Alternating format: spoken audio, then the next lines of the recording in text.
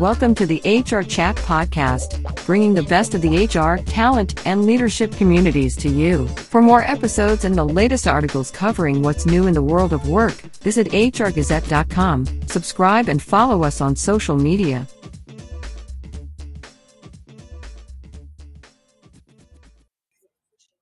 Hey, this is Bill Banham live from the SHRM Annual Conference and Expo 2022. It's fantastic to be back at SHRM after, for me, several years actually.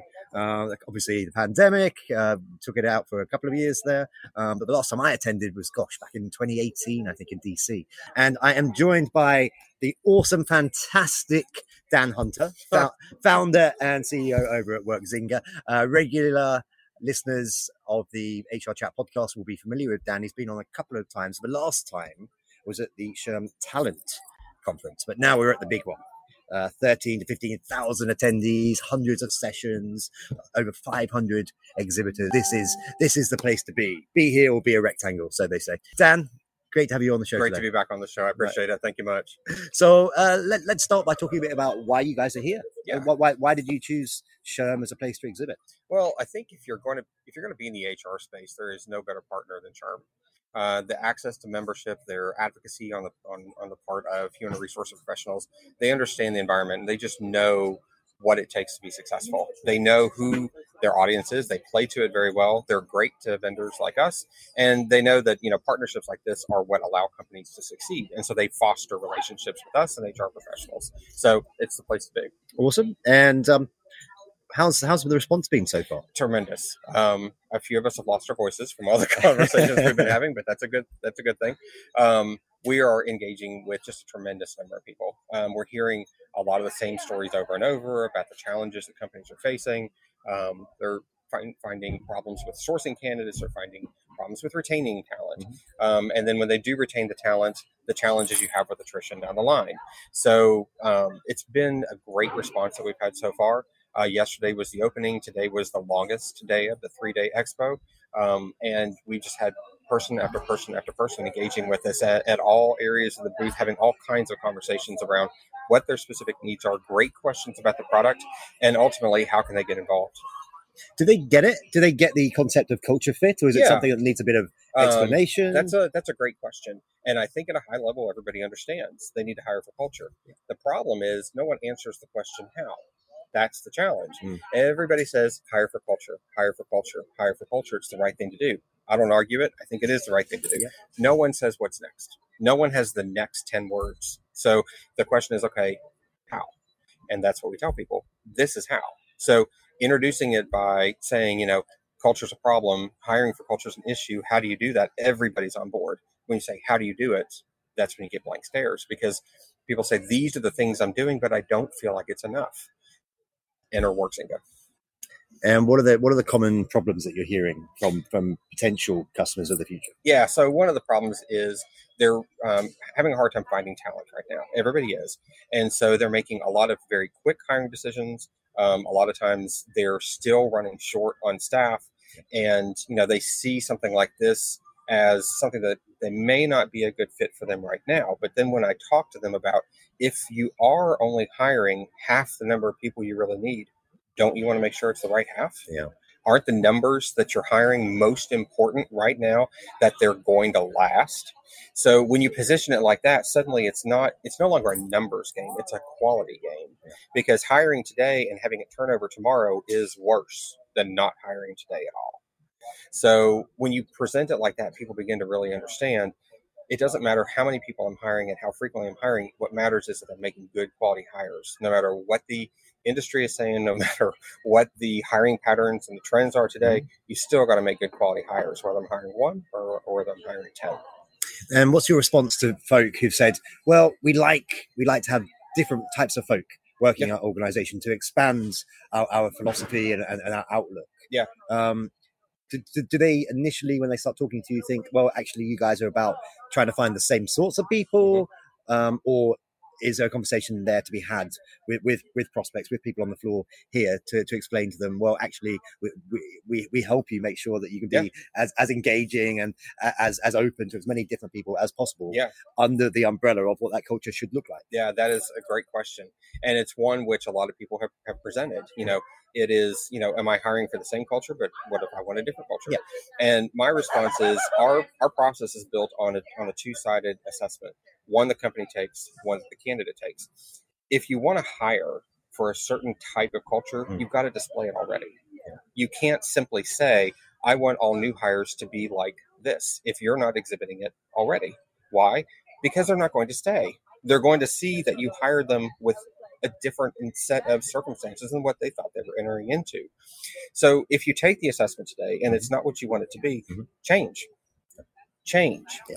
That's where it starts. You can't simply say, I want to bring in new people. Change starts at the top. And if your company culture today is not what you want, change it, take the assessment, show what it is, and then hire from that. You can't go the other way. It won't stick. And from the conversations that you guys are having, are the HR people on board, but maybe it's the leaders that are scared of the change? Is that generally that's a great question, because we do hear a lot of people saying, I like this, but. Yeah. And a lot of the buts that we hear are about just institutional change being a challenge, and the fact that we've always done this, we've always done that.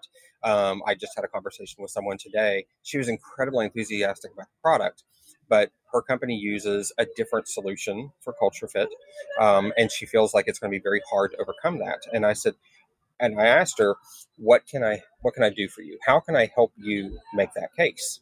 Because if you firmly believe it and you're the frontline recruiting expert in your company, how can I arm you? And she said, well, tell me how you're different. And I said, okay, I'll tell you how we're different. What product are you using? And I'll show you the differences. Is it a price issue? Is it something about reliability? Is it the fact that you've used a product that's been around for many years?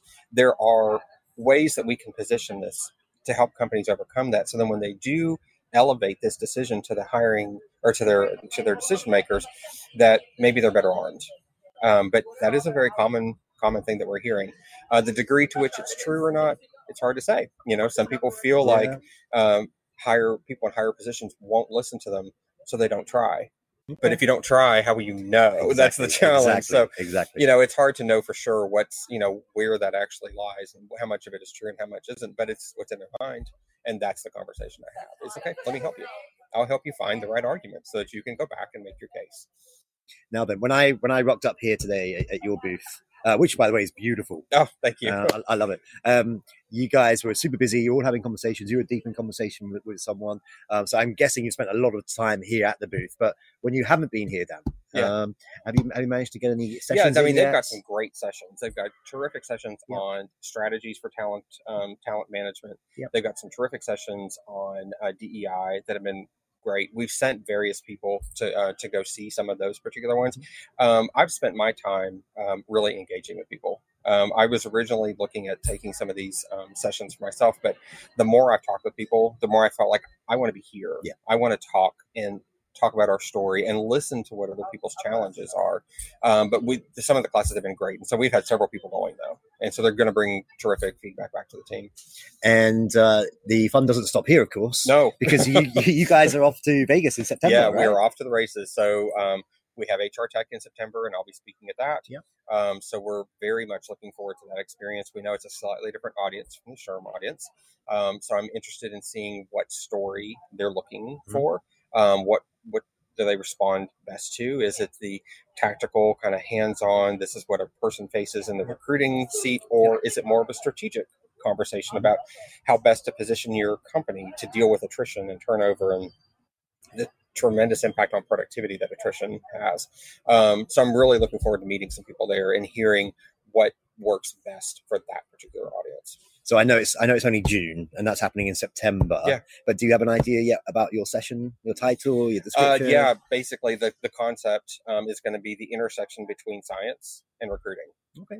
And because that's really where we live, it is the application of industrial and organizational psychology to recruiting and how it can be used. How can you use science and data and ones and zeros, essentially, to improve the recruiting process for everybody, not just companies, but the candidates too.